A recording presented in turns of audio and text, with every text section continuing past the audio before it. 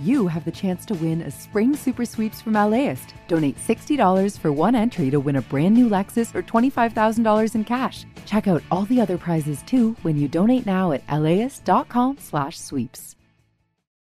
Start your Saturday with something that will grow your kiddos' brains and get their creative juices flowing. Join us at LAist in Pasadena for a morning of multilingual readings, interactive performances, and lots of kid fun. It's Super Fun Saturday on June 1st. Get your tickets at laist.com/events.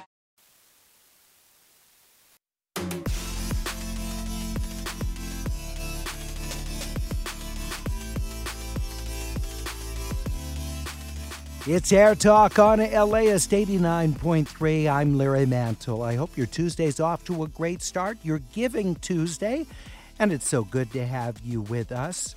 First off, this morning, we want to check in on the ratification vote of the SAG-AFTRA contract that was negotiated with the association representing motion picture streamers and studios. LAist reporter Robert Garova has been covering the strike. He covered the contract negotiations. And now Robert, in LAist's pages, is covering the vote going on right now. Robert, good morning. Thank you for joining us. Morning, Larry. So it seems like still an issue of contention, even with the expected ratification of the contract, is over artificial intelligence. And what's going on in that conversation among SAG-AFTRA members right now over the AI provisions? Well, a lot of the provisions that were achieved are really groundbreaking, and all of this is super uncharted territory for any industry, really. And I think some of the big concerns that the actors continue to have are around how the provisions that are in the contract are going to be enforced. Because they did win consent for creation of a digital replica. It was interesting, Duncan Crabtree, Ireland, the chief negotiator, did a Instagram Q&A a week or so ago. And, there were some questions about, why couldn't you just stop AI and ban it, in our contract entirely? And he basically said, we can't stop it. It's already here. It's coming. So we sort of just had to work on, what provisions we could get.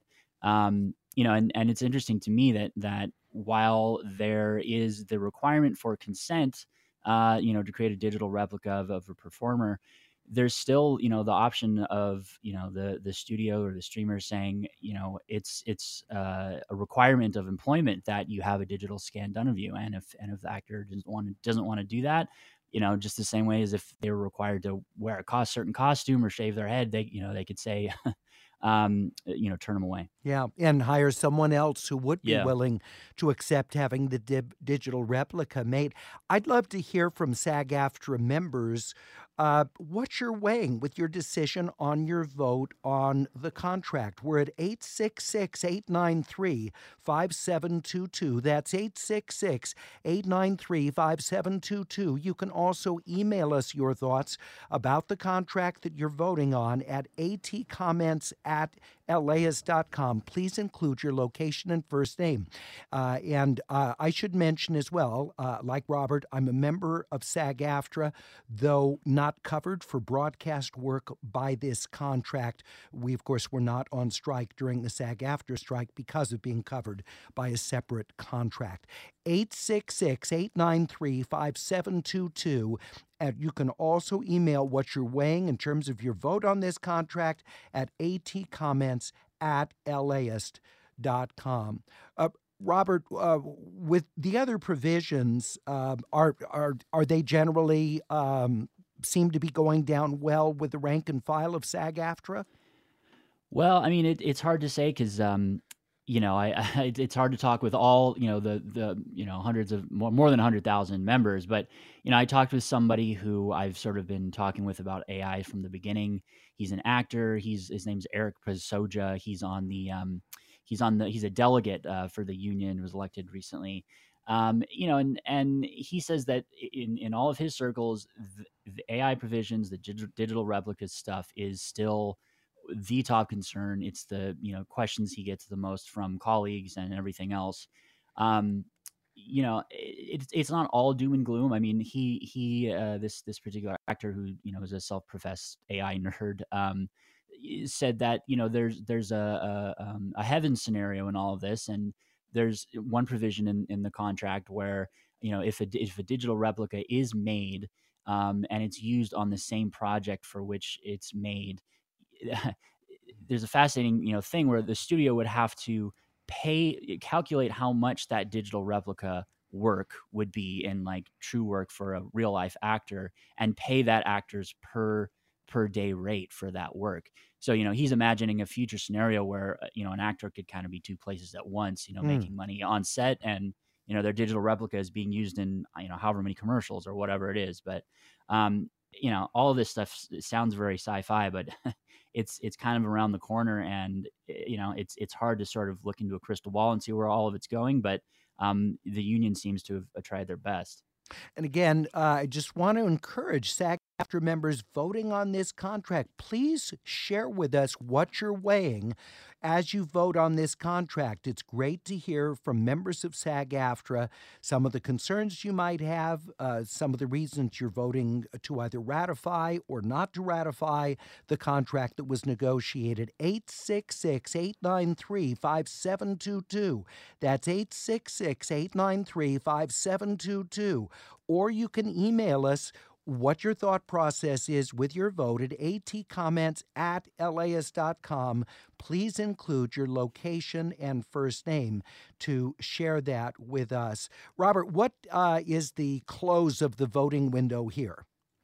So it's going to be this coming week. It's going to be the 5th of December. And I believe actors have until the end of the day to get their votes in for that. So it's coming up. All right. And again, it's widely expected that despite some of the concerns that have been expressed about AI, that the contract will be ratified. This is a 3-year deal, Robert, that right? So they'll have to come back at this afterwards? Yeah, it's a 3-year, more than $1 billion in value deal, SAG-AFTRA is saying. So yeah, they would have to come back in 2.5 years or so to start negotiating all over again. All right. Well, Robert, thank you so much. Really appreciate you sharing your reporting on this. Robert Garova's piece looking at the vote of SAG-AFTRA members on the tentative contract. You can find his article at LAist.com. Robert Garova has been covering all facets of the strike, the negotiations, and now the vote. Support for LAist comes from Will Gear Theatricum Botanicum, returning with a season of outdoor summer repertory theater on its scenic stage in the woods of Topanga, with picnicking in the gardens before the show. A Midsummer Night's Dream is back, along with The Winter's Tale, Wendy's Peter Pan, and Tartuffe Born Again, set at a TV station in Baton Rouge. And for a contentious election year, Bernardo Cubria's The Hispanic, Latino, Latina, Latinx, Latin Vote. Tickets at theatricum.com. The LAist Spring Super Sweeps is happening now. You can win amazing prizes while supporting your source for local fact-based journalism. One lucky grand prize winner will get to choose a brand new Lexus or $25,000 in cash. Other prizes include an electric bike from Juice Bikes and $1,000 gas gift cards. Your donation of $60 gets you one entry to win, and the more you give, the more entries you get. Donate now at LAist.com/sweeps.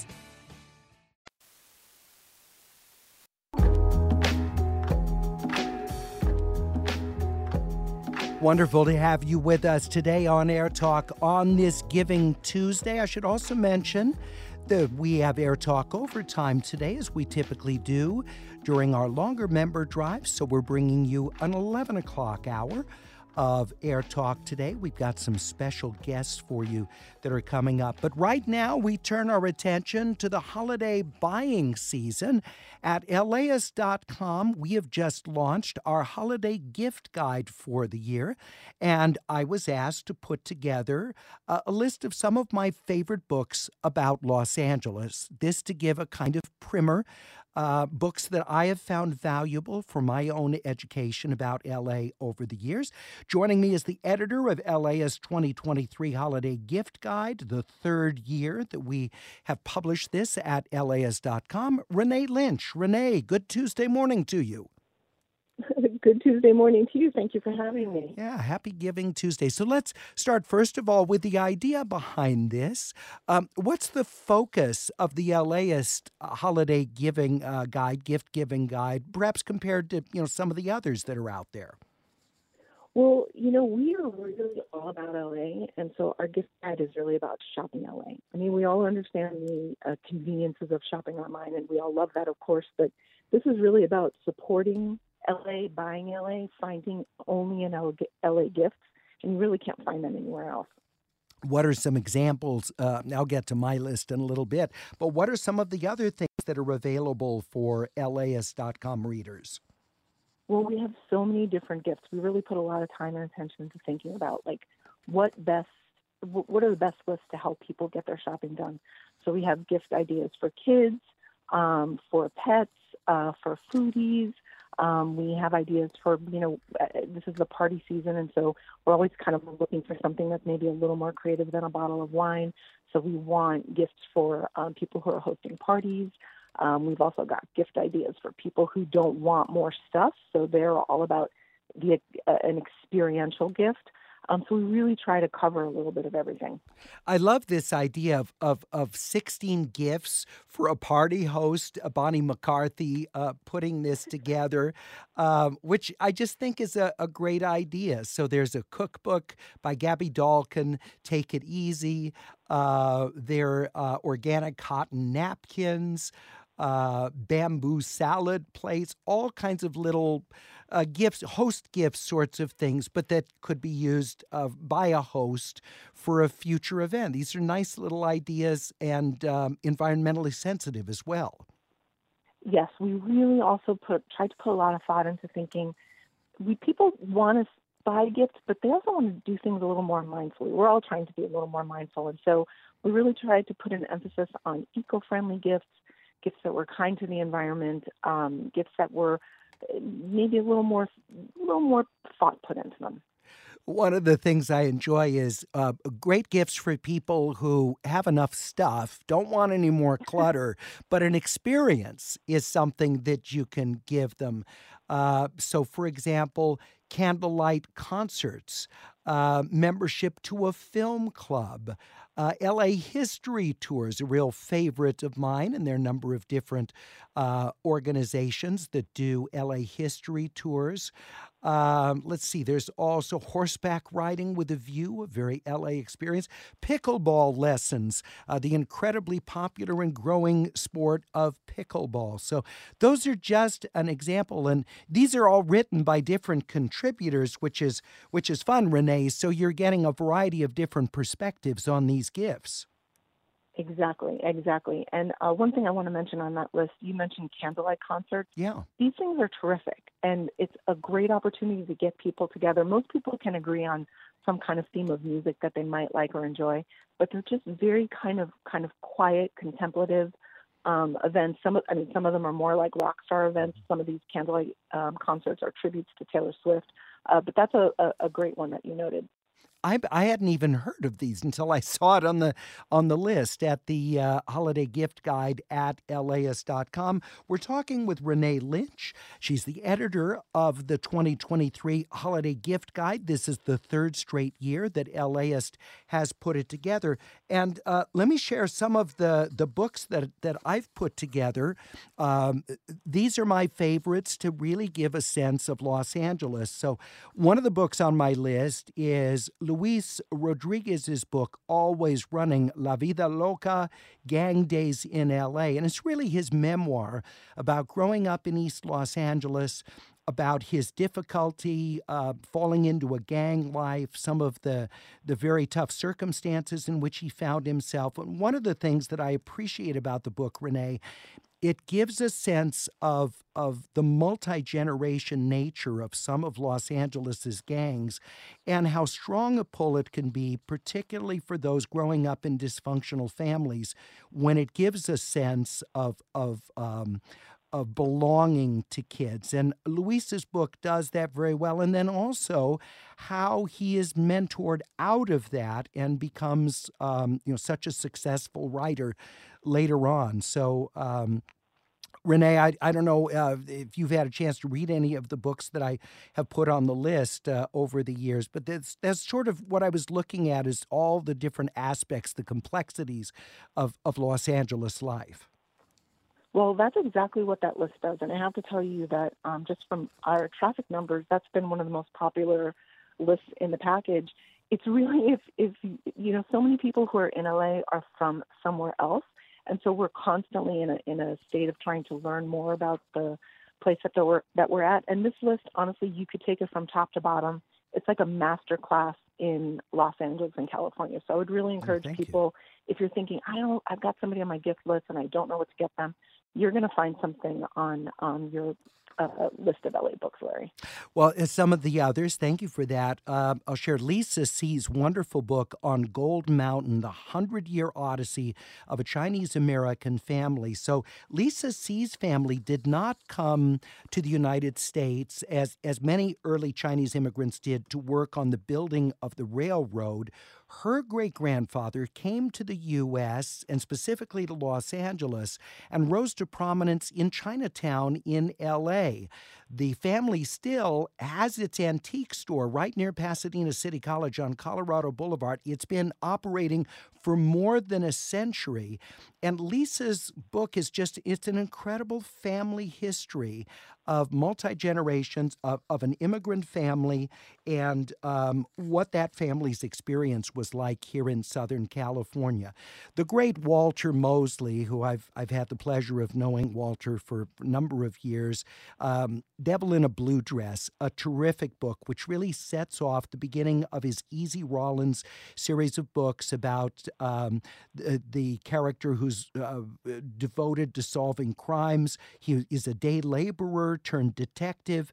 And what I love about this, as well as the film adaptation of Devil in a Blue Dress, is the sense of South Los Angeles during a time when restrictive housing covenants kept people from moving to other parts of the city. So you had a real multi-economic strata of South Los Angeles with professionals and business owners and creative people and factory workers all living in the same community, Central Avenue, a central business district. And what Mosley really does is give you that sense of place of the Black community historically in Los Angeles, the richness of it, the variety of different kinds of businesses. And they're compelling mysteries too. Just wonderful, wonderful series of books. Another one that I highly recommend, Kevin Starr, who was the late Kevin Starr was the historian for the state of California for a number of years. His book, Material Dreams, Southern California Through the 1920s, really details the boom years when Los Angeles's population just exploded. And we had a huge boom in construction, particularly in the decade of the 20s, huge investment in Southern California. My family arrived at the turn of the 20th century. Starr dubs them the folks. My family came from Michigan. People came from all over the Midwest to make a new life, driven, brought here by economic opportunity, as most immigrants coming to Southern California sought. Started book Material Dreams, Southern California Through the 20s. Just a really a strong book on that. But there are many others. The Bosch series, of course, by Michael Connelly. Neil Gabler's incredible book on the movie moguls who started the film business here in Southern California. Neil's book, An Empire of Their Own, How the Jews Invented Hollywood, an extraordinary history, and how these men who were Jewish immigrants really created a sense of what America meant to moviegoers. It's a tremendous cross-cultural look at the power of Hollywood studios. Zev Yaroslavsky's new memoir, Zev's Los Angeles, From Boyle Heights to the Halls of Power. Pat Morrison's Rio, L.A., Tales from the Los Angeles River. Mike Davis's City of Quartz, Excavating the Future of Los Angeles. I also have on the list DJ Waldy's Holy Land, a suburban memoir about growing up in Lakewood, one of those post-war suburban communities built for factory workers. And in Lakewood's case, it was the aircraft industry being served by that community. So you can check out, I explain why I chose these books. You can find that all on the LAist Holiday Gift Guide at LAist.com, and it's right there along the top banner. Renee, thank you so much. I appreciate you joining us and talking about some of the wonderful different gift-giving ideas that are here. There's so many superb ideas. I'm going to be using this. Oh, thank you. And thank you so much for having me. Appreciate it. Renee Lynch, editor of LAist 2023 Holiday Gift Guide. Support for LAist comes from Will Gear Theatricum Botanicum, returning with a season of outdoor summer repertory theater on its scenic stage in the woods of Topanga, with picnicking in the gardens before the show. A Midsummer Night's Dream is back, along with The Winter's Tale, Wendy's Peter Pan, and Tartuffe Born Again, set at a TV station in Baton Rouge. And for a contentious election year, Bernardo Cubria's The Hispanic, Latino, Latina, Latinx, Latin Vote. Tickets at theatricum.com. Flash flood warnings across Coachella Valley. The journalists of LAist work for you. I'm Erin Stone, the climate emergency reporter at LAist. Desalination really should be considered as a last resort. I bring you the information and connections you need to understand, cope with, and prepare for the changes caused by the climate emergency. Potential for what's called land spouts, which are basically like mini tornadoes. LAist, independent journalism, fact-based journalism. Now, we do know the driver, possibly two other people inside that vehicle. Original one, some sort of robbery situation. Not sure if they were undercover. They were being watched by undercovers. But this vehicle this afternoon driving extremely fast and reckless, and it does seem well, like it's a soundtrack of Southern California police chases. We know it so well, and local television stations know that ratings spike when they cover a car chase. Sometimes I think that KCAL's primetime news coverage largely exists so they can cut in with a police chase during the primetime hours and bring it to you. But Pluto TV, which is an advertiser-supported streaming service, which is owned by the parent company of CBS and Paramount, offers a channel that is devoted 24/7 to recordings of police chases. How did I learn this? From Gustavo Arellano's column in the Los Angeles Times, titled What I Learned from Watching a 24-Hour Police Pursuit Channel. Gustavo, thanks so much for joining us. I appreciate it. And I loved how upfront you are about your longtime love for watching police chases. This go back to when you were a kid? Gustavo? Well, we'll try and get him on here. We had him lined up just a moment ago. Hopefully we can get him back on and ask him about this. So I'd like to hear from you as an AirTalk listener while we wait for Gustavo about your hi, Gustavo, you there? Okay. Yeah. Sorry about great. That, Larry. 21st century technologies. I was on mute and I couldn't find the mute button. But no, I've been watching car chases since I was probably a sophomore at Anaheim High School during the summer, tuned into Channel 5 News, watching who's now Zoe Tour, going around in helicopters and just filming all sorts of things. And I'll be honest, it reminded me of the video games that were still pixelated back then, but you still had that thrill of those car chases. Well, and of course, some of these chases end tragically. And I guess the flip side of that is that's probably part of the draw is people are wondering whether there's going to be a spectacular crash or not. There are still people who go to car races for the crashes.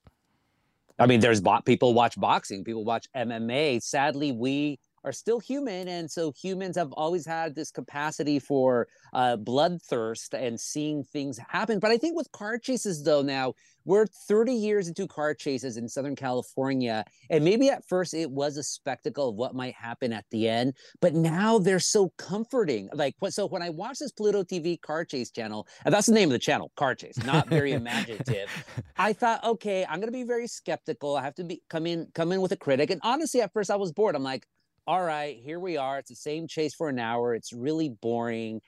But then I realized the sounds, the announcers, the whir of the helicopter blades, it's comforting now. It is part of our Southern California landscape. Like if you're near the ocean, it's the beachways. If you're near the freeway, it's the rush of freeways, it's birds. And now every evening for me, it's car chases. Eventually they're going to pop in. And then I thought, if I didn't listen to these car chases, then I know something is terribly wrong with Southern California. And that's such a horrible thing to say, but it's true. We're talking with LA Times columnist Gustavo Arellano about his recent column about the appeal of car chases, so appealing that the advertiser-supported streaming service Pluto has a car chase channel 24/7, and they have a lot of material because their CBS-owned and operated KCBS and KCAL channels are on so much covering car chases. They have, I can't imagine how many hours of footage. Did they tell you, Gustavo, how deep the archive of car chases goes?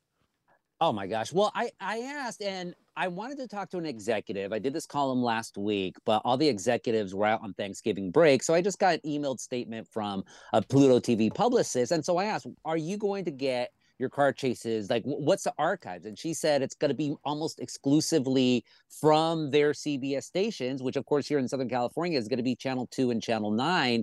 And she didn't say how far they would go. So I don't know, especially once Viacom or whatever got access to those channels, if it's going to go I don't know, 1990s or whatever. But think about it, all the great most of the great car chases in Southern California, the infamous ones at least, came out, or rather in television history, happened here in Southern California, happened during our lifetimes. We should also mention that a lot of what is compelling about the coverage, Gustavo, are the reporters in the air. You mentioned Zoe Tur, but there have been so many others over the years who are very gifted reporters, and I don't understand how they're able to stay on track. The knowledge they have, of course, has to be vast of the grid of Southern California, but then how they stay on top of all the developments, and they're listening to the law enforcement channels to keep track of what they're saying. Talk about a specialized profession. It's sports play-by-play mixed with Mike Davis knowledge of Southern California, mixed with you also have to be entertaining as well. Of course, the king right now is Stu Mundell, who is with CBS SoCal, and you also have to be funny, and and then you also have to know, when am I going to go back to the broadcasters in studio? When are we going to go to the expert, the police expert, who's usually a retired police officer, saying, oh, well, they're probably going to face this charge and that charge. But I agree. It's like you have to be like back in the days, London taxi cab drivers had to learn by memory all the ins and outs of the streets of London in order to be able to pass their test. In Southern California, if you're going to lay, you have to know the difference between Arleta and Lomita, going all the way up as high around to El Cajon Pass, and the southern edge is Pendleton, because they don't allow you to fly over Pendleton, of course. Or LAX, for obvious reasons. One of the things I like on ABC7, they have a technology that overlays the street names on the image, which is really helpful, because that's a very, I wish all of the channels had that in their sky coverage. Gustavo Arellano, LA Times columnist, talking about the appeal for decades of car chases in Los Angeles. I never hear about this with other freeway-centric cities, like Houston, for example, which, has a vast freeway system. I don't hear about car chases there. Do you know if this is just kind of an LA thing? The obsession, yes. And my God, Houston, they have freeways, byways. They have like 3 separate different freeways alongside each other. But I think here in Southern California, first and foremost, of course, you have the density, the simultaneous density and sprawl. You have the home of Hollywood here. You have these pioneering news stations, by the way. Of course, Channel 5, we know the history there, but also KCAL 9 with its 3-hour news block. You have all this competition. And then now you really have a generation of people who have grown up with it. And every once in a while, like I know Phoenix has some interesting car chases. Houston, not as much. There was, of course, it wasn't a chase, but there was a guy in the Midwest who had a 2,000-pound cow in a car, in a truck. Yeah. So you hear every once in a while, but there's not that ubiquity the way you have here in Southern California. And also, let's forget, we are even as we go electric, we are still a car culture. We're still obsessed with anything car. And so if this is like the ultimate in entertainment that we could see from the comfort of our homes, then then we're going to do it. It's like the same thing with, when you have cars taking over intersection and do spin outs, you don't see it really in any other city except maybe San Francisco. But here, we're the capital of anything car crazy. My wife is not a big fan of car chases, so if there's one I'm particularly invested in, I need to go watch it in the other room because it bugs her. I think, people fall on both sides of this. Our AirTalk producer, Manny Valladara, said his favorite memory of this was working at the Daily 49er at Cal State Long Beach, the student publication. On deadline for the print edition, he pulled up a car chase on his computer just to watch while he worked. All of his colleagues ended up crowding around the computer. Eventually, we just ended up putting it on a TV, seeing a man drive down the 5 from L.A., getting to Norwalk. It was a great time and a memorable day. Yep, all these student journalists pulled away from their deadline work to watch the car chase. A story I'm sure that's often been seen. Gustavo, always a pleasure. Thanks very much for joining us. We appreciate it. Gracias as always, Larry. Thank you. Gustavo Arellano, Los Angeles Times columnist, joining us on AirTalk.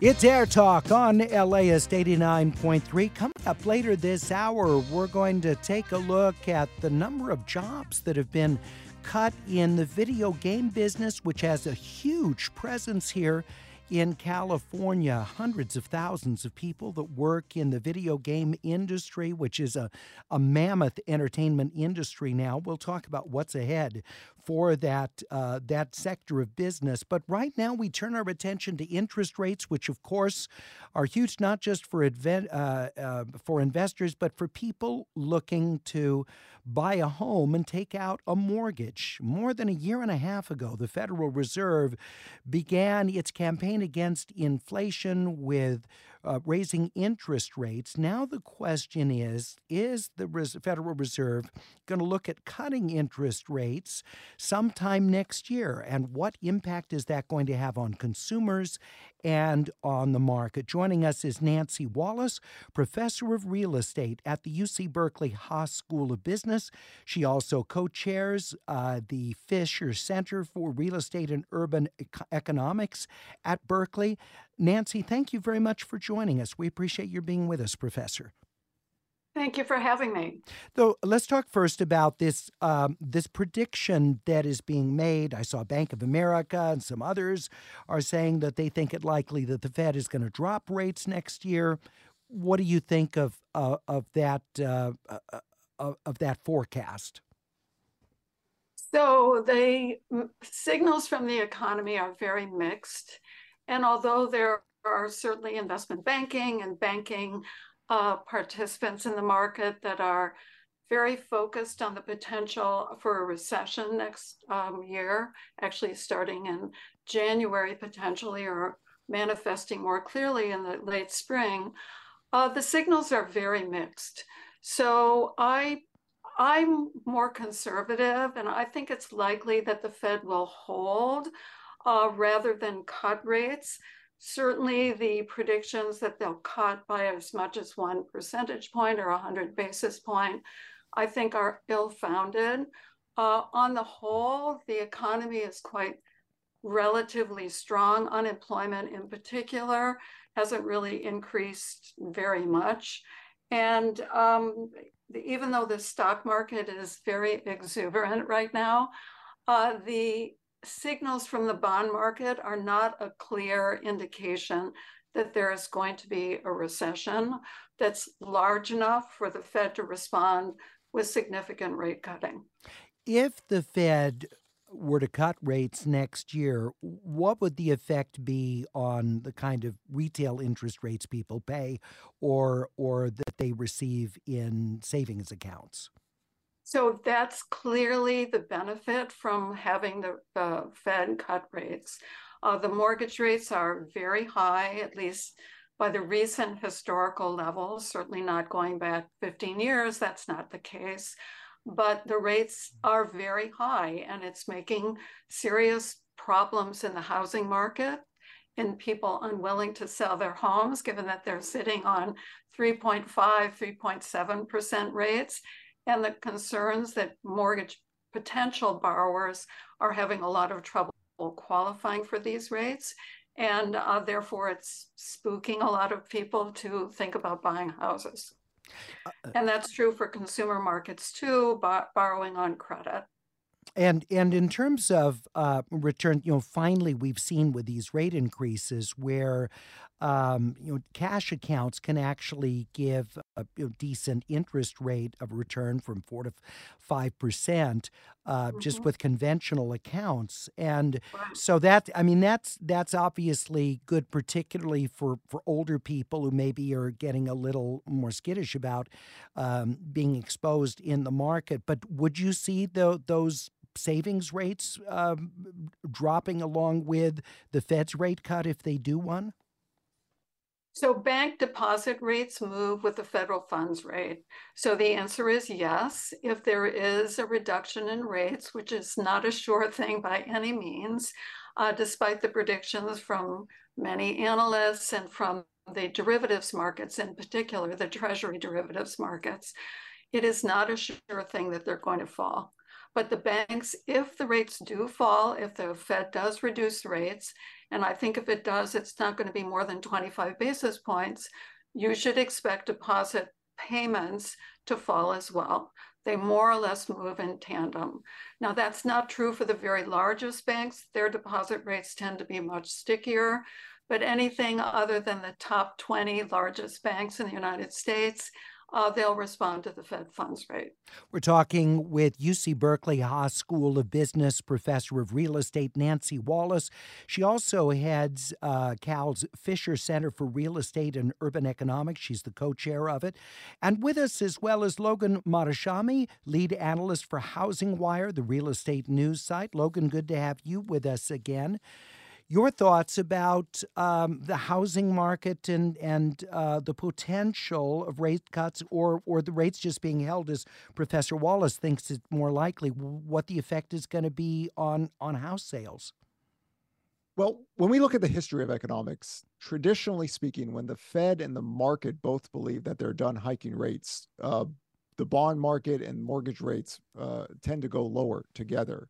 Maybe outside of 1978. So the move that we've seen already, we've almost had a 1% reduction in mortgage rates already just by the market participants already thinking this is the case and this would be normal. The real yields or Fed funds rate is actually very high compared to the growth rate of inflation. So this whole talk about the Fed cutting rates was actually what they brought up a few months ago. I think Williams from the New York Fed talked about if the growth rate of inflation falls, we can cut rates to keep the Fed policy not as restrictive as they want because they've done so much already. So I think that is a viable discussion, but the bond market and mortgage rates will get well ahead of that as they have already. And we've already seen the impact on purchase application data. We've had 3 straight weeks of positive purchase application data. We haven't had that in months.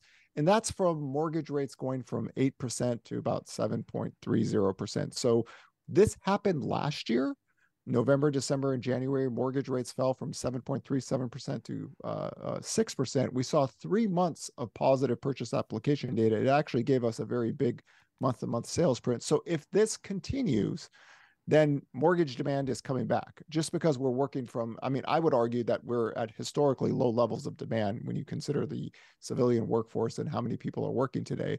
So we can get a bounce in sales just off of mortgage rates falling 1 to 1.5% by itself because the bar is so low we could all trip over it. Well, what fueled it last year at this time of year when the rates went down? Logan? Well, I guess we just lost Logan right there. Professor Wallace, if you're still with us, your thoughts Do you guys about hear me? Yeah, Logan, now I can hear you. Yeah. Yes. Last year at this time, the market was anticipating the economy getting weaker. Remember, London was going to lose its pension funds. The Bank of Japan needed intervention. The IMF was arguing the Fed to stop rate hikes. So bond yields rally, assuming that the U.S. was going to get much weaker. And then we had the banking crisis. We all forgot about that early this year. The Fed had to intervene and help that. So the 10-year yield and mortgage rates went lower off of those variables. And then the economy firmed up again and yields headed higher. But now it's a different case. The Fed, Governor Waller, who was a very big hawk today, said, hey, we're done. We don't think we need to hike anymore. And if this is the case, then mortgage rates can go lower by themselves. And you don't need rate cuts. Now, the question is, can we get mortgage rates below 6%? That would probably need the economy to get weaker. We're jobless claims data that comes out every Thursday, every week. If that starts ticking up higher and higher, especially over 300,000, then you could get mortgage rates maybe below 6%, and the Fed would be more open to cutting rates. But as long as the labor market is still intact, I wouldn't look for major rate cuts until that part of the economy starts to get weaker. Well, and we continue with just a lack of sales inventory on homes. As you said, and the professor said, people are hanging on to their houses, enjoying those very low interest rates on their mortgages and not wanting to take on double the rate of what they've currently got with the purchase of a new property. So we'll see what happens with this. Logan, thank you for being with us as always. We appreciate it. From Housing Wire, lead analyst Logan Monashami. Also, our thanks to UC Berkeley, Professor Nancy Wallace. She's professor of real estate at the Haas School of Business.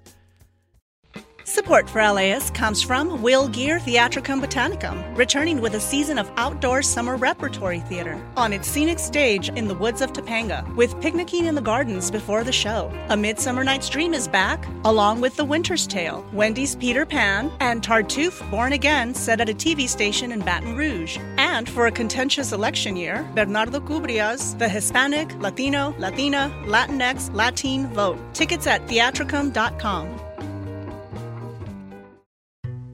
All 7 states on the Colorado River may have to cut back water, but not everyone agrees on how. From Coloradans who blame others for the crisis. There continues to be a look upstream to solve a problem that we did not create. To farmers who may lose their livelihoods. We don't want to cut equal with everybody else. Will they reach a deal in time? Listen to Imperfect Paradise, the Gen Z Water Dealmaker, wherever you get podcasts.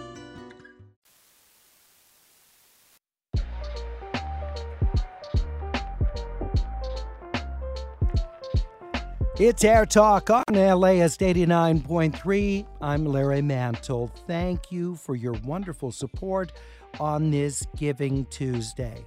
Over the past decade, the video game industry has tripled in size, and it has a mammoth presence right here in California. There are so many big companies that are based here, including EA, Unity, Amazon's games division, Riot's Games. All of these are California-based companies.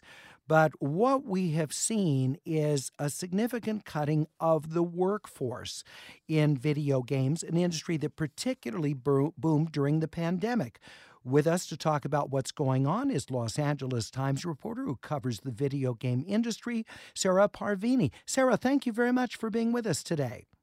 Thanks so much for having me. So just give us a little bit of the recent history in the business. What's led to the boom in video games? Well, I think there's a lot of factors at play here, but be remiss not to mention the growth that the industry saw during the pandemic period. You know, a lot of folks were stuck at home quarantining, following stay-at-home orders, and what that did was opened up a lot of time to pick up a game and a controller, or head to your computer and open up a game and play with your family. And what we're seeing now, I think, in part, is a little bit of a course correction in response to that. So there was a lot of hiring then taking place during those pandemic years to try and develop new games to beef up these companies? Absolutely. Breakneck growth, you could say, as publishers and developers really poured resources into their companies to put out more product, to beef up what they already had, especially in things like live service games that are constantly being updated. Do we have a sense of how many jobs have been lost in video games across the country and specifically here in California? In California, it would be safe to say hundreds of jobs. It's a little bit tricky to track specifically in the state, but what I can tell you is that it's something around 8,000 jobs lost globally since January. Wow. Now, that number is still considered conservative because there are many companies that have not actually disclosed how many people they laid off. So it's not super clear, but a conservative estimate would be around 8,000. And we're still hearing about more layoffs happening globally essentially every day. Now, what I can also tell you is that this has a ripple effect in California because the state is home to something like 720 video game companies, and about 700 of those are publishers, game developers, or software developers. Wow. And you cite the economic impact as being $54 billion for the state of California. And as of last year, more than 150,000 people employed in the video game business here in California. Yeah, absolutely. And as you mentioned, we have several publishers just in Southern California alone. We have Activision, we have Blizzard Entertainment, we have Riot Games, and then we also have things like the North American headquarters for companies like Sega of America. And so when you think about it, California is, in a sense, almost disproportionately represented in this global industry. And folks might hear, oh, 8,000 jobs, and think, okay, but if we're talking globally, how many people are employed by this industry? That's only what, let's say 3%, if I'm doing quick back of the napkin math. That might not sound like a lot, but to the people who follow this industry and who work in it, that is actually a pretty troubling figure. And as you point out in your reporting, Sarah, these are high-paying jobs. Absolutely. And some of these jobs pay a lot better than a lot of the other industries. I think gaming could be seen as on par with tech and sometimes is part of tech as well. We're talking with Los Angeles Times reporter who covers the video game industry, Sarah Parvini. Also with us, the director of business development at Tencent Games, a Shanghai-based digital entertainment company, Amir Satvat. Amir, thank you very much for being with us. What are some of the ways that those who've lost their jobs in this industry are trying to find new ones? Larry, I'm very happy to talk about, and Sarah featured this, which I'm grateful for in her reporting, the work that a community I lead of over 60,000 people does on LinkedIn. We have a listing of jobs of over 16,000 roles, a mentor network, listings where hiring managers can find them, and finding these types of connections between people and those who have the roles has led to over 800 people finding work. So that type of work, I think, can make a big change. And how are they finding work in an industry that is shedding jobs? A lot of it is just making sure that they're available of all the opportunities. This is a vocation industry, Larry. Let's be honest about it. And even before these cuts happened, it's always been extremely competitive. But I've been encouraged by the fact that a lot of our job seekers know about the really big companies in the space, but they may not know about a lot of the smaller ones. And that's what I really try to focus on with my many people helping me in the community, focusing on those over 1,000 employers who have roles they may not have heard of. Give us a sense of how competitive this industry is, because I was not aware of the kinds of hours people work, the kinds of demands to outcompete all the companies in this space. It's awfully tough, Larry. I would say that, the stats I often share with job seekers is if you don't have any connections to somebody into an org, you probably are looking at 1 in 1,000 or 1 in 1,200 chances for the most competitive roles.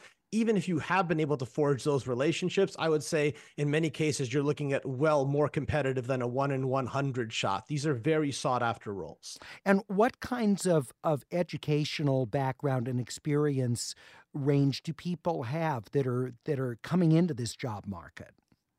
It's highly varied. I mean, some of the most effective people I've known who I deeply admire didn't even go to college and can work in functions like production. But I would say perhaps the more typical range of experiences are those in art school, those with college degrees increasingly, and even programs in game design. And of course, there's so many different roles in accounting and business, which have those more traditional backgrounds. So I would say it's a very, very diverse industry. And given the kinds of competition that you're describing in the job market, what's your sense of how these programs in video game design at the college and university level are counseling students? I mean, students that go to film school, they know what kinds of odds that they're facing if they want to be movie directors. I wonder, do people going into video gaming have a sense of that? My assessment is that they probably do not. I've talked with a number of the people at those programs, and they do absolutely the best that they can. But I think going full circle with where we started our conversation, this is where so many community helpers are playing the types of roles of trying to help with that on platforms like LinkedIn to bring that education, to bring those resources to people. We're talking with Amr Satvat, who's Director of Business Development at 10 Cent Games, who has set up mentorship programs and worked with people who've lost their jobs in video game design, other jobs within video gaming, and helping them find new places to land. Also with us, LA Times reporter covering the video game industry, Sarah Parvini. And I'd love to hear from you if you're someone who works in this industry, just to get your sense of how you see the industry evolving, particularly coming out of the pandemic, when the demand has subsided a bit after the very high demand years of the pandemic, when we were all home looking for things to do when we couldn't go out in the world. 866-893-5722, 866-893-5722, where you can email us at atcomments@laist.com. Please include your location and first name. Amr, how much of this work can be done remotely and how much of it needs to be done with on-site teams? It's interesting, Larry. I found that it's very bifurcated based upon the size of the company. For companies that are hiring over 40 people, 0% of them are fully remote at this point. But for those that are hiring in smaller numbers of folks, like less than 10, that number has actually rebounded this year. Over a quarter of them are remote. And so I've been trying to share those stats so people know that they're not alone in offering those options. Sarah, I want to come back to you, talk about the overall size of the industry, because it seems to me that video games are so ubiquitous with younger Americans that as our population turns over, and not to say a lot of boomers, don't play video games. Of course they do. but you've got almost universal uptake of gaming among younger Americans. I mean, it would seem like the growth opportunities here are still tremendous. Absolutely. And I think an important thing to keep in mind is that despite these layoffs that we are seeing, the industry is projected to continue growing. If you look at the estimates from one data firm based in Amsterdam called Newzoo, they're projecting the global games market to generate yearly revenues of something around $205 billion in 2026. They did adjust their revenue projections for this year from 187.7 billion to 184, but nonetheless, that's still growth, even if it's a little bit less than what we thought it would be. It's so funny because I don't think that the general public considers the size of video gaming what it really is. We look at, say, the film industry, we look at professional sports and the size of that, but gaming is just, it's mammoth. Yeah, Larry, you're absolutely right. And I think that that's kind of one of the missteps or the pitfalls of the way that folks might view the video game industry.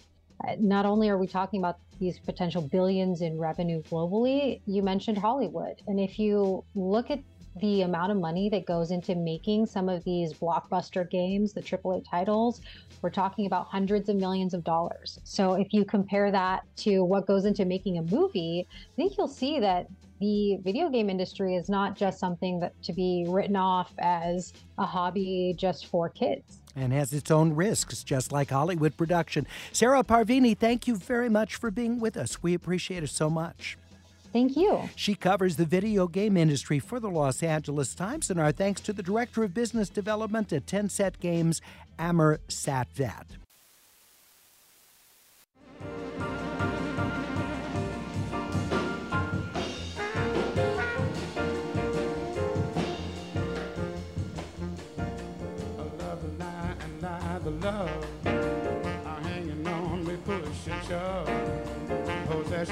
the motivation that is hanging up the goddamn nation. Looks like we always end up in a rut.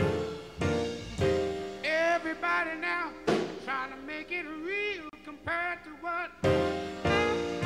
Come on, baby.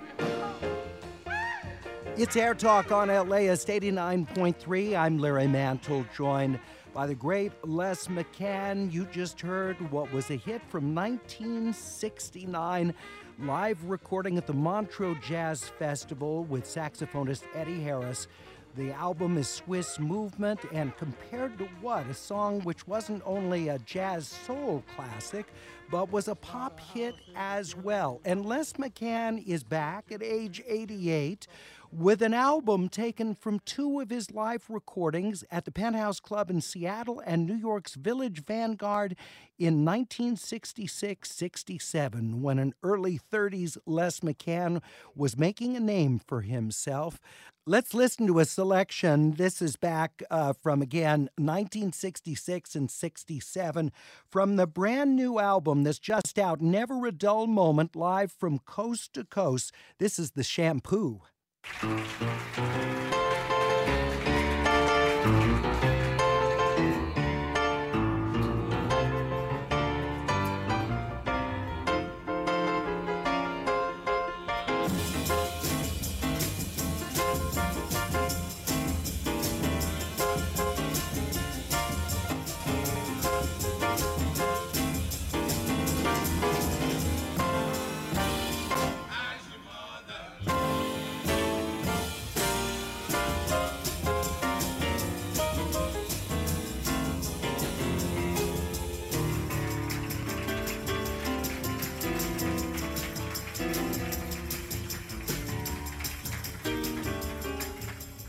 Les, let's talk about this, because I hear a lot of gospel influence in that. You grew up in Kentucky. How much was the church an influence on your playing? 100%. When I go to church and everybody leave, I'd go walk over to the keyboard and try to see what I could do, but couldn't wait to get home and see if I could play what I heard. What was it like for you living in Los Angeles as a musician at this period, mid-1960s, and continuing on? I mean, there's so many other great artists who were recording and performing live in jazz during that period. What was that like for you as a creative person? Well, it was a great learning period, but at the same time, it was a great chance that nobody was doing what I was doing, so when the coffee houses started to be more than just a coffee house, people would come out to hear the music. Oh, is that going to be here tonight? But it was up and down Sunset Boulevard, it was a lot of clubs and things, but always a lot of the people on the street, and the whole audience was students, We're talking with the terrific soul jazz pianist and vocalist Les McCann with the hit record from 1969, Swiss Movement, which in fact he's recreated in stage performances over the years. Two hit songs that came out of that. We'll hear Cold Duck Time a little bit later, also off of that album. But Les McCann with a brand new release just out, Never a Dull Moment, live from coast to coast, 1966 and 67. These performances from the Village Vanguard, the famed and still operating jazz nightclub in New York City, and the Penthouse Club, which at the time was operating in Seattle. Let's listen to another track from the album. This is Out in the Outhouse from Never a Dull Moment.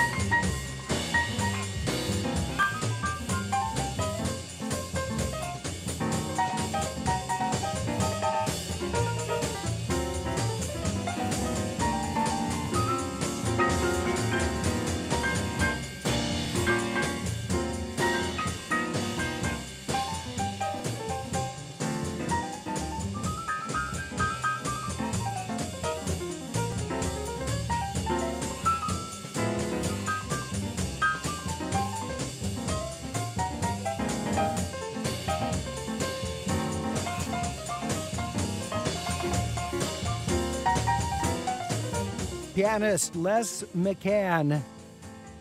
That from Out in the Outhouse, the brand new Never a Dull Moment, live from coast to coast recording. In these years, were you singing at all or just playing piano? I was basically just playing the piano, yes. My producer, Dick Bach, he said one time, why don't you sing? This is years after I was into about 4 or 5 records already. I said, sing? I'm not singing. You know?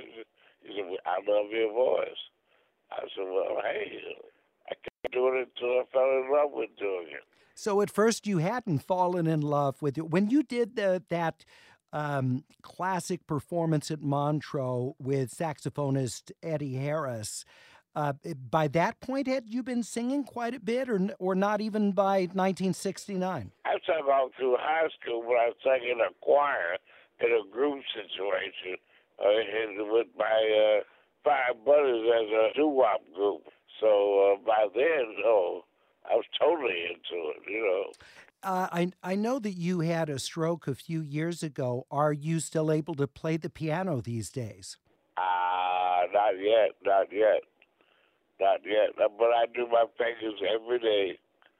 But I'm looking forward to it. As long as I can play my left hand and sing, I'm going to be fine. All right. Well, let's leave our listeners with another hit recording. This off Swiss Movement, the 1969 soul jazz classic recorded at the Montreux Jazz Festival with our guest, the pianist and vocalist Les McCann. Eddie Harris, the electrifying Eddie Harris, was on saxophone. Here, let's listen to Cold Duck Time.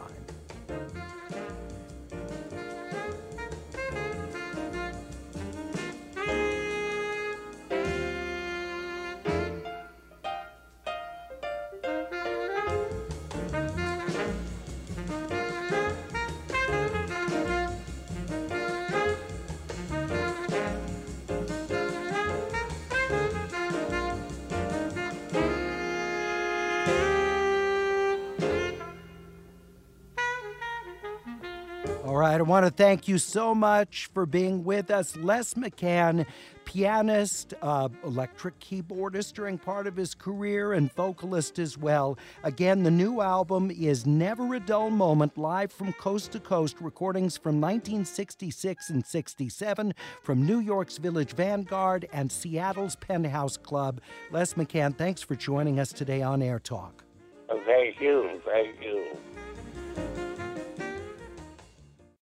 Support for LAist comes from Will Gear Theatricum Botanicum, returning with a season of outdoor summer repertory theater on its scenic stage in the woods of Topanga, with picnicking in the gardens before the show. A Midsummer Night's Dream is back, along with The Winter's Tale, Wendy's Peter Pan, and Tartuffe Born Again, set at a TV station in Baton Rouge. And for a contentious election year, Bernardo Cubria's The Hispanic, Latino, Latina, Latinx, Latin Vote. Tickets at theatricum.com. The journalists of LAist work for you. I'm Julia Paskin, your host for Weekend Edition on LAist. It is my job to get you the news every Saturday and Sunday morning so you can start your day engaged and informed, even on the weekend. But this place is too big and interesting to stay home, so I'm here to motivate you to explore LA, from the best hikes to the most interesting events. I'll bring you the stories and the people behind them. LAist, independent journalism, fact-based journalism.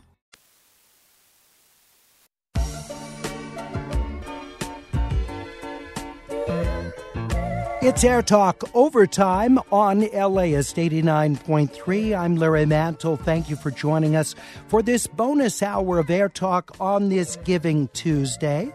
Well, what binds together Los Angeles, Phoenix, San Antonio, Houston, New Orleans, and Jacksonville? It's, of course, Interstate 10. And with that cord running across the United States, there are so many issues that these cities have that are similar and that bring them together to look at some of the common issues that they face. And that's the intent of Arizona State University's 10 Across program. 10 Across takes a look at the cities along this corridor and tries to imagine some of the fixes to challenges they face. Joining us to talk about the 10 Across program is Duke Ryder, founder and executive director. Duke, thank you very much for joining us. Thanks for the invitation, Larry. Duke, share with us the genesis of 10 Across and how the program was conceived. Sure. The genesis was that I spent 10 years of my life in the Gulf area, especially in New Orleans. And so I was constantly on the 10. And a few decades later, I find myself in Phoenix, Arizona, and I'm on the same street all over again. I'm on the 10. And as you know, ASU is developing a footprint in Los Angeles. So I spend a lot of my time on this highway, and I began to see issues that were common to the many cities that you just called out on that transect. And we decided to turn that into a project. Well, and of course, one of the things that we see that all of these communities are dealing with is land use.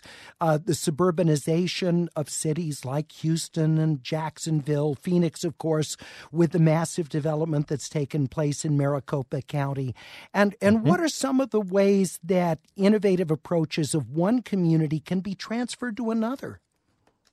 Right. I think what you're describing is the fact that these are the new cities in the United States, so to speak, and they're all functions of 20th century technology, the automobile foremost amongst them, but that begat the highway system in 1956, production housing, air conditioning that made many of these places habitable, frankly, and they are low-rise cities. They spread out because we could drive anywhere. So thinking about land use, as you just described, how much we consume, how we could probably be more efficient in that regard, and we're going to need to be as we move into the future with regard to water and energy and a variety of other issues. So I think we're going to have to rethink these still new cities.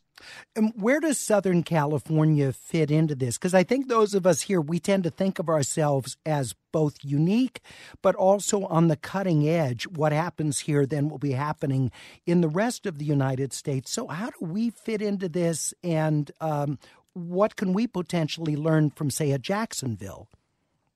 Well, I think you fit into it, especially with regard to the three largest states. So you've got California, Texas, and Florida. And obviously, as we approach an election year, there are different discussions coming out of those states with regard to a template for the future. And so having California, Southern California, Los Angeles in that mix is hugely important. But there is an exchange of ideas, especially at the city level, where there's a certain commonality of purpose, especially around resilience, how we are thinking about how to handle the future. Every one of these cities has a chief resilience officer or maybe a chief heat officer. Yeah. So the exchange of information that is going on between those cities and those CROs is profound. And 10 Across has become a network for them. And it's turning out to be hugely productive. We're talking with the founder and executive director of Arizona State University's 10 Across program, Duke Ryder. By the way, next week, Tuesday through Thursday, at various locations in Los Angeles, they're holding a series of programs to address some of these issues: land use, water, energy, what the future of downtowns in these communities look like post-pandemic, looking at the needs for housing and how you can do adaptive reuse of perhaps commercial or specifically office buildings and what some of the barriers to that are.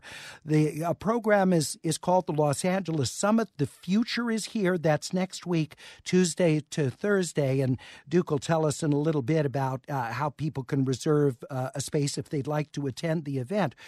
But Duke, let's talk a bit about water, because, again, we think of that as a tremendous challenge here in the Southwest.